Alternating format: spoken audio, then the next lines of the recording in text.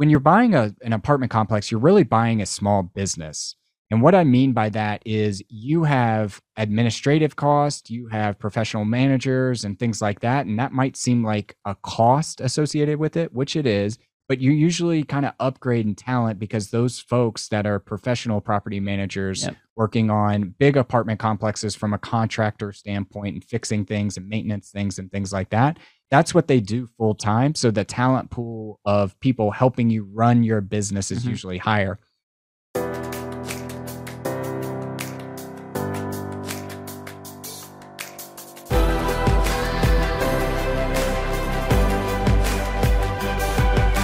This is Better Wealth with Caleb Williams.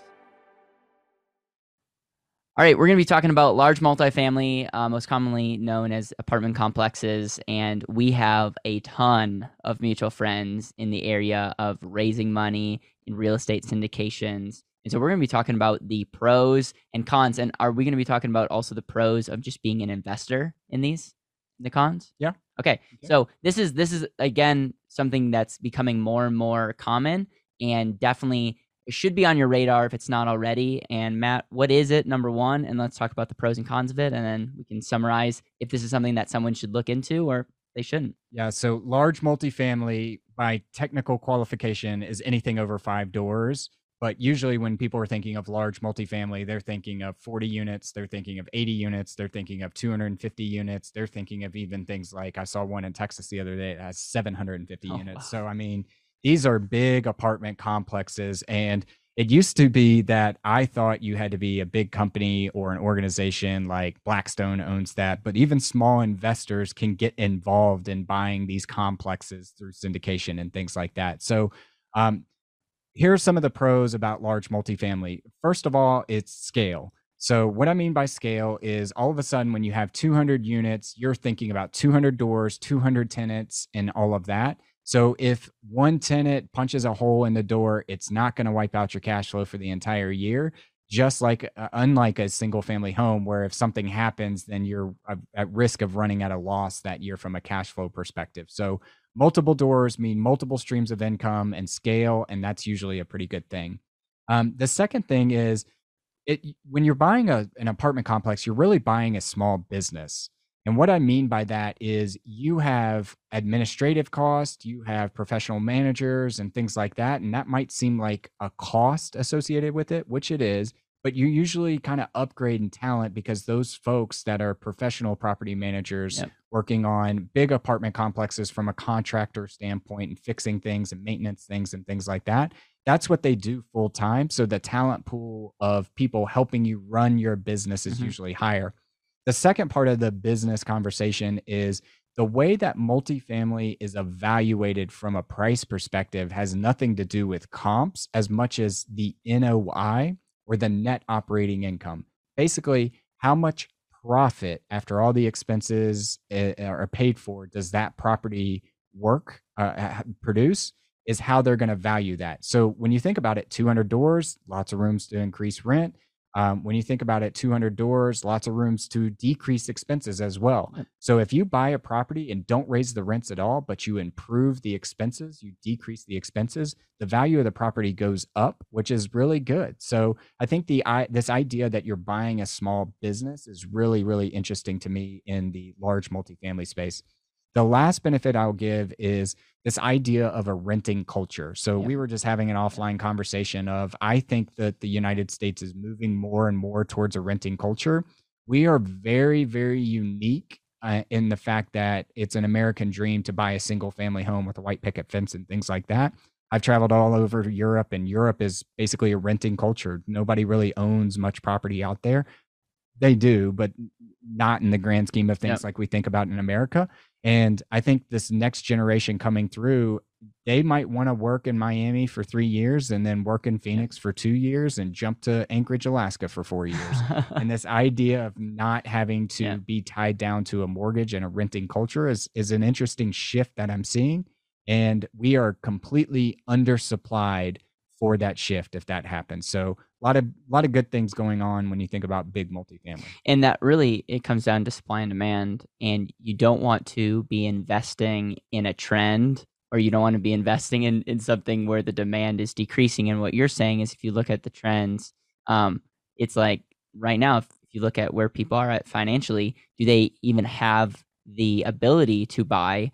But I think more importantly, it's now that we live, I mean, now that we live in a world that you can work from home, you don't have to be in a city your entire life to maybe potentially work for one company. Like there's that thing, but then there's also loyalty. Company loyalty is not like it used to be. Like it's very common to bounce around, where I feel like 20, 30 years ago, it was one of those things where you pick a company, you get the pension, you're there for life. And so there's a couple trends that will be that owning is not as advantageous, and it'll be interesting to see how that grows. So there's a lot of benefits of getting that. I just want to summarize, like it's scalable. You're buying a business. That we live in a renting culture, and I love what you said about, you know, efficiencies in these complexes. Is you can decrease some expenses and increase rents at scale, but then also increase the price, which a lot of benefits there. What are the cons to big multifamily investing? Yeah, so the first con that I can think of is supply, or what I'll also call as a barrier to entry. So supply is very, very limited. When you think about how many apartment complexes there are out there, it's a lot less than how many single families there are out there. So what that means is your competition for that supply is still high, because now you're getting institutional investors that want to compete for that supply and things like that. So I don't know of a single app out there besides LoopNet that you can just pull up an MLS type application and see what kind of apartment complexes are for sale in your local area. So that's another big barrier to entry here. The second is financing. And what I mean by financing is I can go to any bank across the country and say, I want to buy a single family home in your city or your town, and they'd probably be willing to loan me money. There are when you start talking about multi-million-dollar apartment complexes, banks either do that or they don't do that. There's no real gray line there.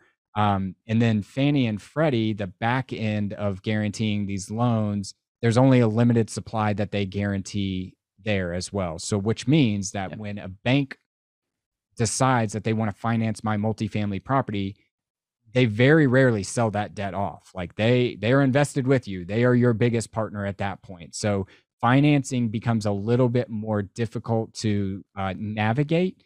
The good thing about the financing, though, is they are underwriting the asset. They're not pulling your credit score. The bad part is only certain players play in this game. And then the last one is this aspect of team. I would put that for you a good positive, because you're great at building relationships. I would put that for me as a good positive as well, because I like integrating with a team and being a part of a team and things like that. But if you want to get into large multifamily by yourself, I'm not saying you can't do it, but you got due diligence, contracts, lawyers, running the books, property managing it, raising capital. There's just so much around it that it's a team sport to be involved in this. So it's not something you're going to be able to do alone unless you invest in our capital to some of these folks that are out there raising money to go do these types of deals. So, and can we break down, there's some people listening to this that say, I actually want to get into helping, being a partner in this and doing this as like a full-time job. But then there's other people that are saying, hey, listen, I make good money. I might be a doctor or someone who's has extra money that I don't want to put all in certain investments. I want to diversify. Talk a little bit about the investing in this, because it's very common. It's something, if you see the benefits of this, instead of trying to build the team, which is a con for most people, you could invest, and you're probably missing some of the upside, but you still get a lot of benefits of being an owner when you invest. Yeah. So what you're talking about really is a syndication. Yep. And a syndication, in layman's terms, is pooling together resources like capital, like skill sets to go do a deal. And a lot of high paid professionals know that they want to get involved in real estate, but they don't want to get involved in flipping a single family home or managing a multiplex, a quadplex, and things like that. So they can just bring capital to these operators or these general partners that are putting together these types of deals, receive all of the benefits of real estate in terms of cash flow, appreciation, tax benefits, and leverage. And that's really what you're talking about there. We should go into a whole different segment around syndications and what qualifies as an accredited investor and non-accredited investor and what types of deals you can do. But just know, if you want to participate in real estate, but your highest and best use of time is being heart surgeon and saving lives, you can still do that. Yeah, if you want to cool. invest in real estate and your best and highest use of time is being a teacher and serving your children and making sure that our youths are trained up, you can absolutely do that through syndication. So there's ways to get involved in multifamily, not just being the active participant in a deal. All right. So in summary, the benefits are it's scalable.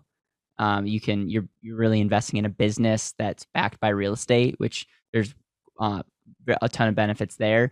And then there's the demand is increasing for renting. I can speak even for myself. It's attractive versus committing to a place for 30 years. It's just not as attractive. But the cons are good luck trying to do it yourself. You're not gonna go on Zillow and start shopping for these things. It's I would say there's a high barrier to entry. I think all the cons can pretty much be put into that bucket. It's just hard to get into the game, which makes it attractive for people that want to get into it. Because if you learn it, you're not necessarily competing with your neighbors on these deals. And so, with that, anything that you want to end? I would just end it with, this is probably one of my favorite asset classes inside of real estate because it satisfies a human need of needing shelter. The cash flow and the scale all makes sense for me.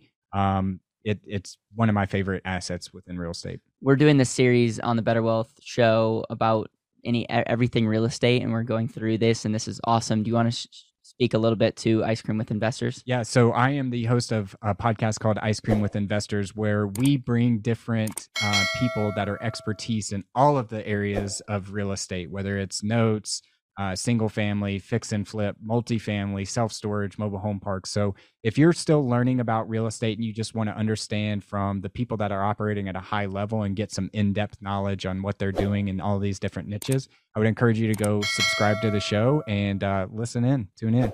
Go subscribe. Thanks for watching.